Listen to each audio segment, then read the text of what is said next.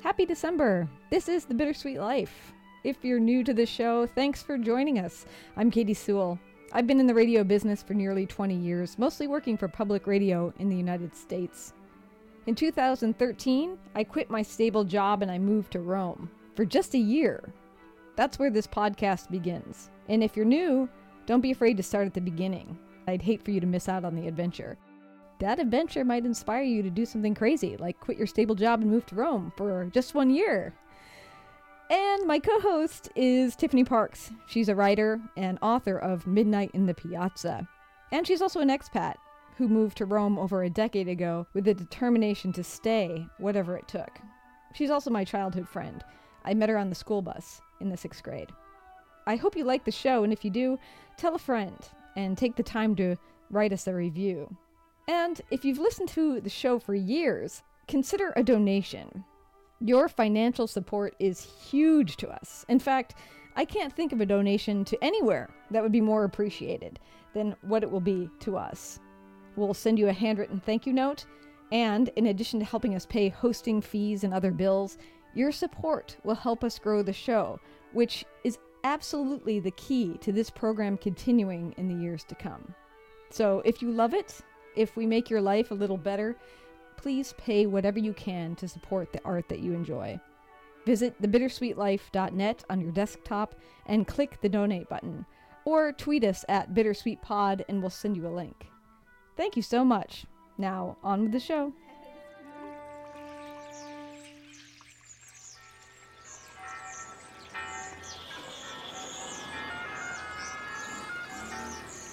Welcome to Rome. This is The Bittersweet Life with Katie Sewell and Tiffany Parks. Hello, this is The Bittersweet Life. I'm Katie Sewell. I'm Tiffany Parks. And we are just 1 week away from Christmas. Hey! Believe it or not, it's coming so early this year. So soon. So soon. It sneaks up on you more and more every year. It does. And I hear you've been a little under the weather. Yes. I have a bit of bronchitis, but I am on the mend, and hopefully by Christmas I will be well again. Yes. And I will try to cut out all the coughing. I finally got a flu shot. That was my big accomplishment this week. Good job. Yeah. Good job. Thanks. Yeah, the last time I got a flu shot, the pharmacist actually mocked me for how late I was getting it. I went in there and I said, I'd like to get a flu shot. And he's like, you know that flu season is almost over. Maybe next year you could come in at the beginning of it. Just give me the shot. Does everybody get flu shots in the States? You're supposed to. Really? And a lot of insurance carriers give it to you for free. Oh. Really trying to avoid a flu epidemic over here. Yes, I can imagine. You guys don't do that over there? Old people get it. That's about it. It's not common. That's interesting. Here they really try to get everybody to get it if possible. Of course, not everybody does, and every year people get the flu, but I wonder how much of a difference it makes. I think historically in the United States, and I don't remember what year it was, but there was a really horrific flu epidemic. And I'm not saying that that's why it's so stressed. Well, I know I read some statistic about what they call the Spanish influenza. Yeah. Which might just have been in England, but it might have been in the United States too. No, I think it was. It happened right at the end of World War I. Yeah. And if I remember correctly, more people died of the Spanish flu than died in World War I. Yeah. Which is insane. I mean, that's insane. Well, the flu is not something to be messed with, that's for sure. No, it isn't. It really isn't. I haven't had the flu in so long, but I do remember working for a woman once who got the flu really badly and didn't come into work for weeks and weeks and weeks. And I must have called her or something. She was my boss and just said, "How are you doing?" And she said, "Well, I'm laying naked on the tiles on my kitchen floor because I'm so hot." Oh my God. It's the only way I have found to cool down. Oh my God. Sounds pretty horrible to me, and that's enough for me to get a flu shot. Yeah. And I started getting flu shots actually when I had a job I really hated, and they offered to give a free flu shot at work. This was in my 20s.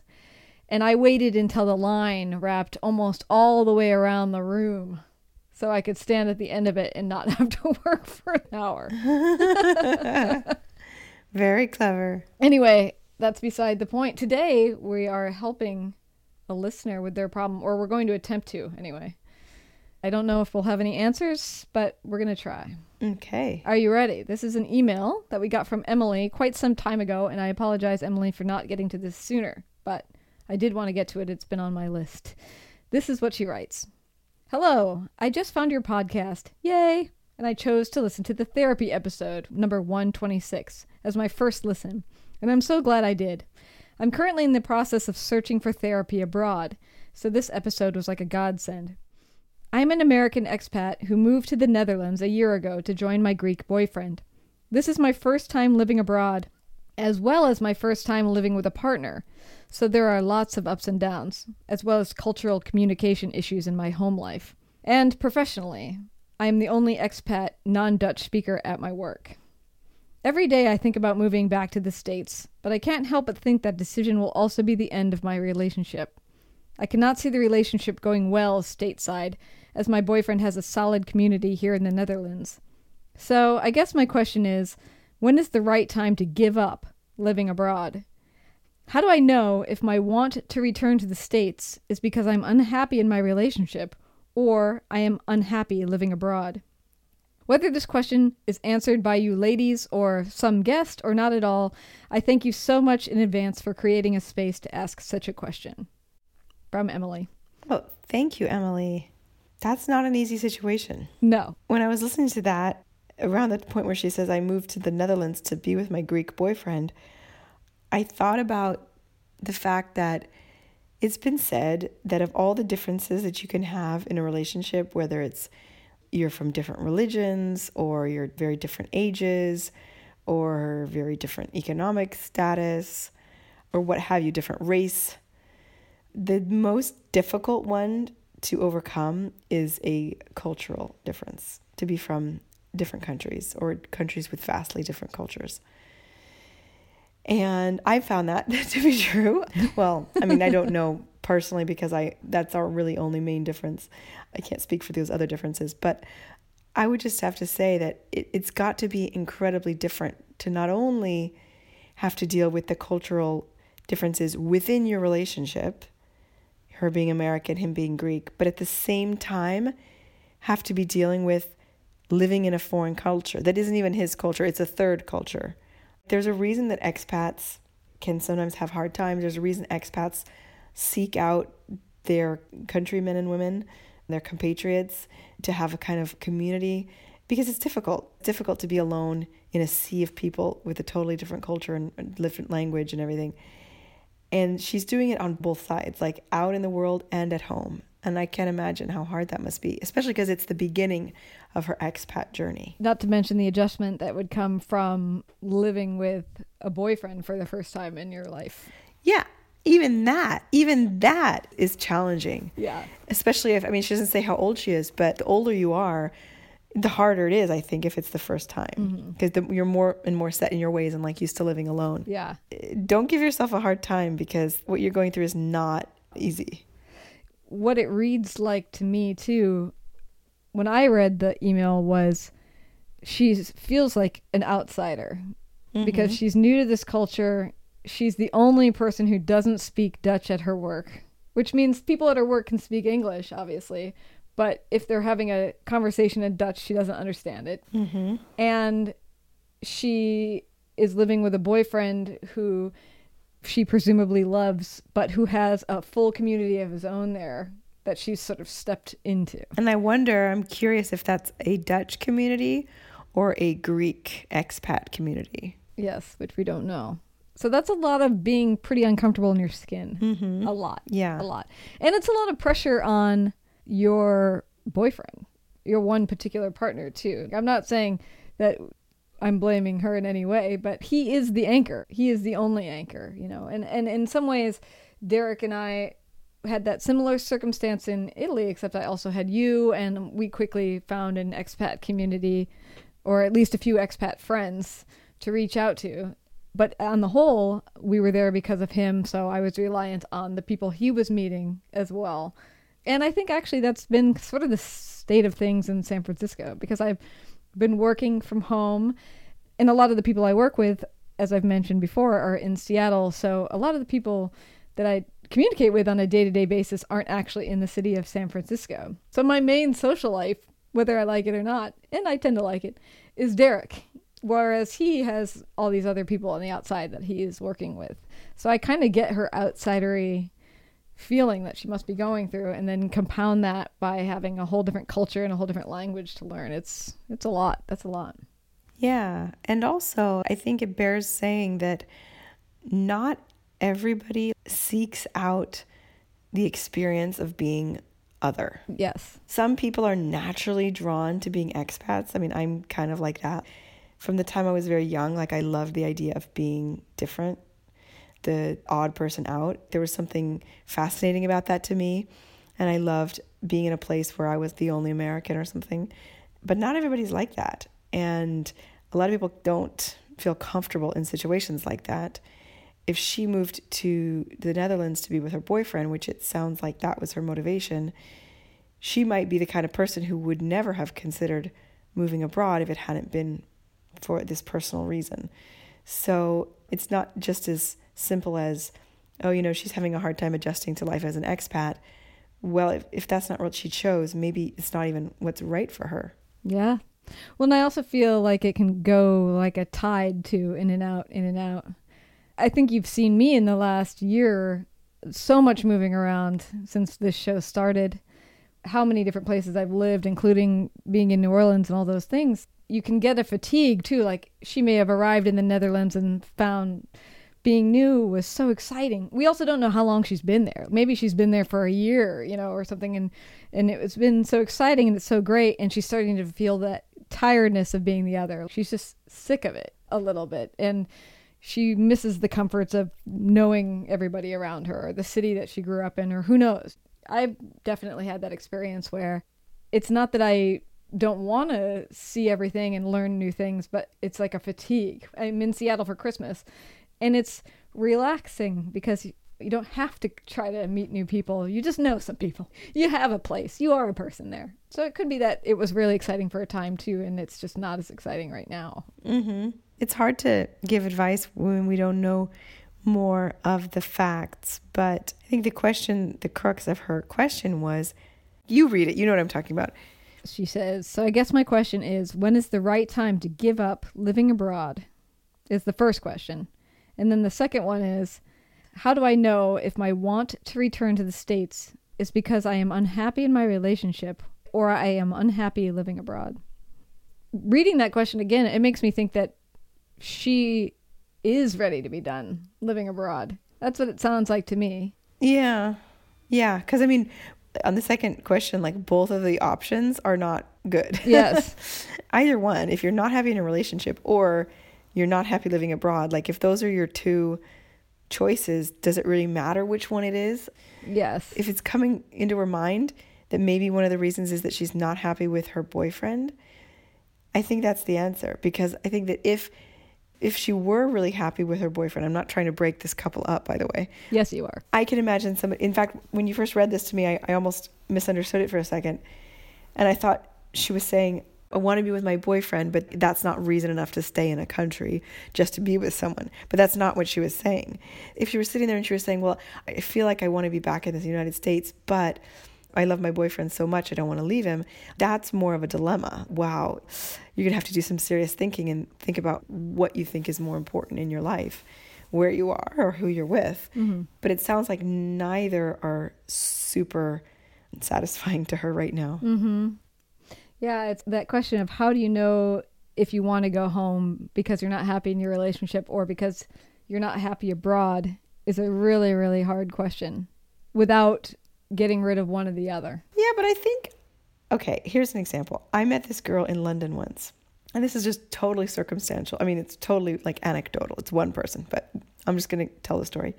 Mm-hmm. So I was in London visiting some friends, and I met this girl who was a friend of my friend, and she was American, and she had moved to London to be with a guy, and that relationship had very quickly not worked out, but she had work.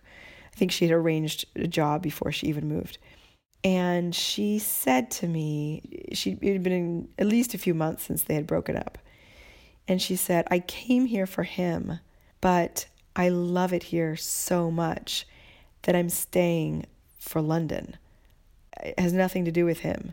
Like, he might be out there thinking, oh, she's still hanging around because she still wants to be with me. But it's not true. I just love this city and I'm so happy here.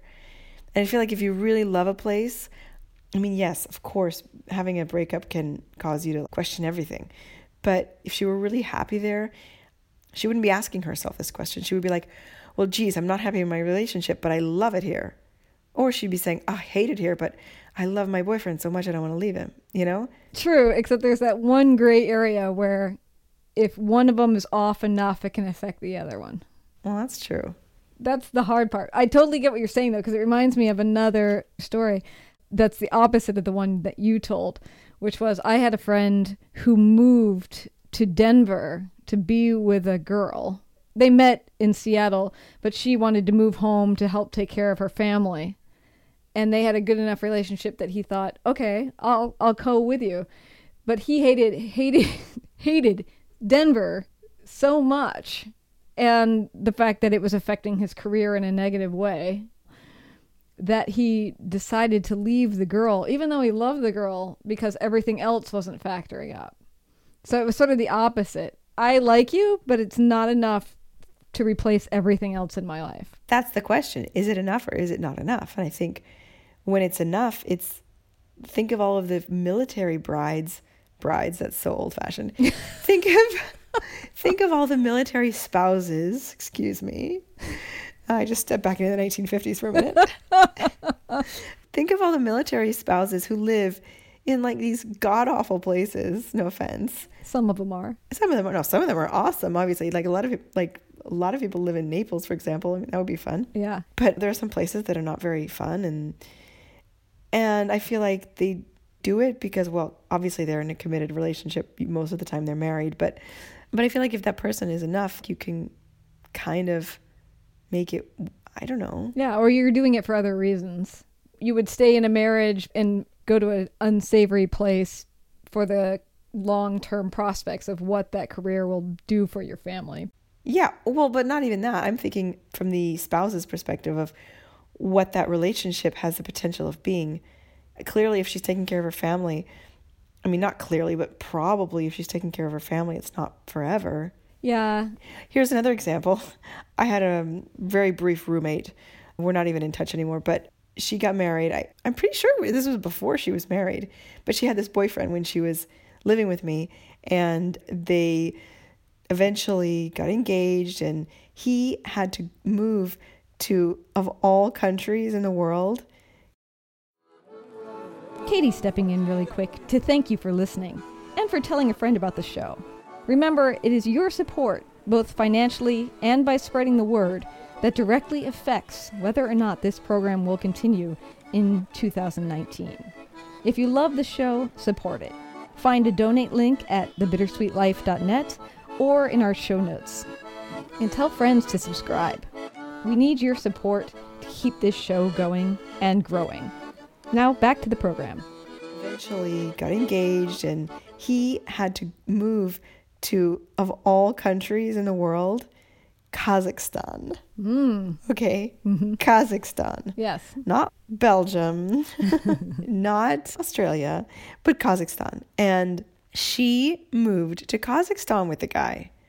She was like, this is the person that I love. This is the person that I want to be with. And if they have to live in Kazakhstan for a while, I'll deal. So I feel like if you are like, oh my God, I cannot stand this place and I have to leave, and I'm sorry, boyfriend or girlfriend, but I've got to go. It's also telling you something about that relationship, that it's not important enough. Yeah. Or that it doesn't factor up enough. I mean, there is that old sage advice that you can't look for everything you need in one person. And I do think that sometimes when you get isolated into a new situation, you look for everything you need in that person. Mm-hmm. And it doesn't factor up. And I don't know how much he was looking outside for fulfillment, but I just know that the way he described it to me was it just didn't add up. I really liked her and I was sad to leave her behind, but I was giving up everything else, and it was too much. Like, the price was too high. Mm-hmm. I didn't want to have no friends or start again. I think also it has to do with age sometimes, how much you're willing to start again and again and again and again. That's true. Yeah, and we're not spring chickens anymore. But, somehow I'm willing to start again. Well, because you're young on the inside, Katie. I'm getting to the point where I don't want to start again. I think it's more the explorer in me, the curious artist in me that keeps me roving around. But it's not for everybody, certainly. There are people who are more logical and practical than me, certainly. For her, I do get the sense from reading her email that she's younger. But that could be just because I have a bias for thinking about when you would start living with a boyfriend for the first time. Mm-hmm. I don't feel like you need, Emily, that you would need to give up your dream of living abroad if it was indeed a dream and that's part of why you moved. It might just be that this particular living abroad experience is not what you wanted or what you were dreaming of. And I would also say there's a big difference between really missing home and really feeling like I want to be back home and feeling like I really don't like where I am. Mm-hmm. Because if it's just I really don't like where I am, it might be that there's another place that's a much better fit for you. It's not that, you need to go back home. You could move somewhere else. Or you could move home for a while and then you could try being an expat somewhere else. But if that's not the case and you're not really crazy about being an expat and you really just sort of move because of this guy, you ask, again, what was that line? The first of the two questions. When is it time to give up on being an expat? When is the right time to give up living abroad? I would say when it's really not making you happy anymore. Why force yourself to suffer if you don't? Like, I'm all about, what's the expression? Putting on my big girl panties. Maybe that's not the right expression. Or pants. I think they say big girl panties, isn't it? Is it big girl pants? I don't know. In Britain, pants are panties, so it's the same thing. I have no idea what you're talking about. I'm all about like sticking it out. I've done that many times in my life, but it's not always been the right decision. But I'm stubborn. I'm really stubborn. I'm going to do this until I do it or die trying, kind of thing. That doesn't always bring happiness, though. So why torture yourself? If you're really not happy there, follow what makes you happy. If that means going back home, then go back home. Yeah.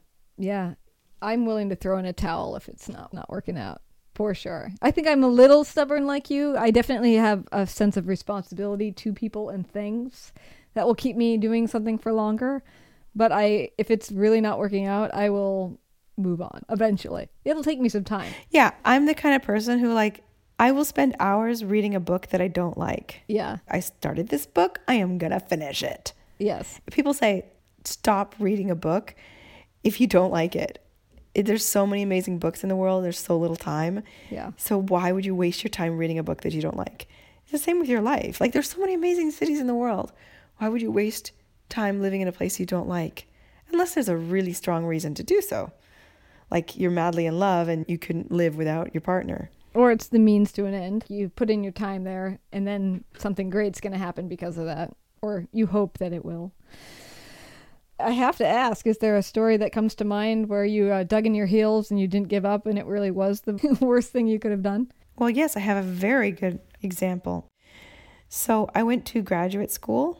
Like I said, I'm stubborn. So I'll get an idea in my head and I might not completely work it out to all the details, but I'll get this idea in my head and I'll be like, okay, that's what I'm going to go with. And I won't stop to think about if it's a good idea. So I went to graduate school in Montreal because I met a teacher. I was doing a summer music festival when I was an undergrad in Boston, and I met someone who I thought was an amazing voice teacher. I studied classical singing, just FYI, for those of you who don't know. And I thought she was just an amazing teacher. I thought she was wonderful. I was kind of crazy about her for a minute. And I knew that she was teaching at the University of Montreal. I'd never been to Montreal. I had no idea. But I decided that I wanted to study with her for grad school. And so when I graduated from where I was going, New England Conservatory of Music, I didn't apply to any other schools. I'm going to the University of Montreal, period. And I got accepted, and it was a very different situation from what I had come from. I had come from this classical conservatory where there's not tons of people, but everybody is really focused on music. And I moved to this school where it was a big university, but the music program was kind of small. It was my first experience being an expat, by the way, but the experience was very, very negative. Pretty much everything with very few exceptions. But the most negative thing of all was that teacher. She turned out to be an absolute, well, let's just say we used to call her Cruella de Vil. Mm-hmm. She was kind of evil. Without going into too many details, I kind of feel like she destroyed my voice and she destroyed my will to sing. Wow. It's very dramatic. Yeah. I mean, clearly some of that is on me, but I knew probably 6 months in that it wasn't going well, that she was not a good teacher for me, that she was not a good match for me. But I refused. Not only did I refuse to leave the school, but I refused to change teachers. Why do you think you did that? Why did you refuse to change teachers? I think part of it was stubbornness. I can make this work. It must be me. It must be that I'm not working hard enough. She was kind of this famous teacher in Canada, very successful, amazing students, and she'd had an amazing career, and she was the most important teacher at the university, and I just felt like everybody else was kind of a nobody. I had only gone to that school for her, so it kind of didn't make sense for me to change to a different teacher. I just dug in my heels, and I forced myself through what should have been a 2-year degree, what ended up being a 3-year degree, because my voice got totally massacred in the process. And I had to do physical therapy on my voice basically to get back into where I could sing. And I did it. I finished. I got my degree. But at what cost? I'm very happy with the career path that I'm on now, my writing career. But I do wonder sometimes, what if I had gone to a different music school? What if I had not gone to grad school and just worked really hard with a private teacher? Who knows what could have happened? But you can't ever know. See, and I'm the opposite. I feel like I'm more easily discouraged, at least as a younger person. So you telling me that story, it got me thinking about teachers I had that I also would think were kind of cruel, Cruella de Vil-ish types. For a while, I dreamed about being a marine biologist or doing something that involved creatures in the ocean. I didn't know what, but marine biology in high school was the only thing I had heard of that had anything to do with the creatures of the ocean. And she was my biology teacher. And I said, well, what do you think? If I'm really bad at math, which I was at the time and probably still am, if I'm really bad at math, can I still be a marine biologist? And she said, absolutely not. You better come up with something else. And I hated this woman already. And I didn't even question her. I just thought, oh, shoot, that's too bad. I really wanted to do that. It's so hard to say because part of me thinks she did you a favor by saying that. Maybe you would have wasted years trying to get a degree that you just, because we all have aptitudes, Yes. I mean, yes, you can teach yourself how to do things, but we all have things that we're naturally good at. And to force yourself to do something that you really, I'm terrible at math too, but I always kind of wanted to be an architect. Someone said to me, well, if architects, all they do is math. And I was like, okay, let's forget that. I'll go back to opera singing. So in a way, she kind of did you a favor. But I guess the question isn't her motivation, but what you took from it. And why did I just say, oh, well, that's too bad? That's, I think, the testament of the different personalities, because there are people who would have heard that and been like, oh, yeah, I'm going to do it and I'm going to show you. That's in like my personality. In hindsight, I'm not even sure it's true. If any of you are marine biologists out there, do you use math a lot? I don't even know that it's a thing, that there would be no branch of marine biology where you're not good at math. I feel like some of it's got to be about observation or data collection or scuba diving with whales, which is what I hoped it was about. There's got to be some other branch. Like, I don't even feel like she was telling me the truth. Well, that I cannot answer. Anyway, back to Emily. I'm guessing, and Emily, you'll have to send us a note. I'm guessing that this may have already been resolved. Yes, I'm guessing the same. But maybe not. Moving is really hard. It's also extremely difficult to leave relationships sometimes. So my takeaway is I think she already knows. So yes, you need to update us, Emily. That's true. And, as I say that, I think she already knows. Then I think, no, she doesn't. This is my problem with being a host of a program. Because how many times have I been in therapy and been trying to make a decision about one thing or another, like whether to leave a relationship, whether to start one, and thought, I don't know. I don't have a clear vision of this. I can also see why you would be stuck in the question when there's that many things culminating at once about place and relationship. I could see how it would be nearly impossible to see the forest through the trees, as they say. Well, I hope that if you haven't made your decision, we have been at least slightly helpful, or hopefully helpful to other people who might be in similar situations. And if you have a question that you want us to attempt to answer, feel free to write us, bittersweetlife@mail.com, or you can contact us through our website, thebittersweetlife.net, and through social media, everywhere social media is found. We are there under the Bittersweet Life podcast. Yes, we love pretending like we know everything. Yes, we do. Or letting you see that we don't know everything because we're all on this journey together.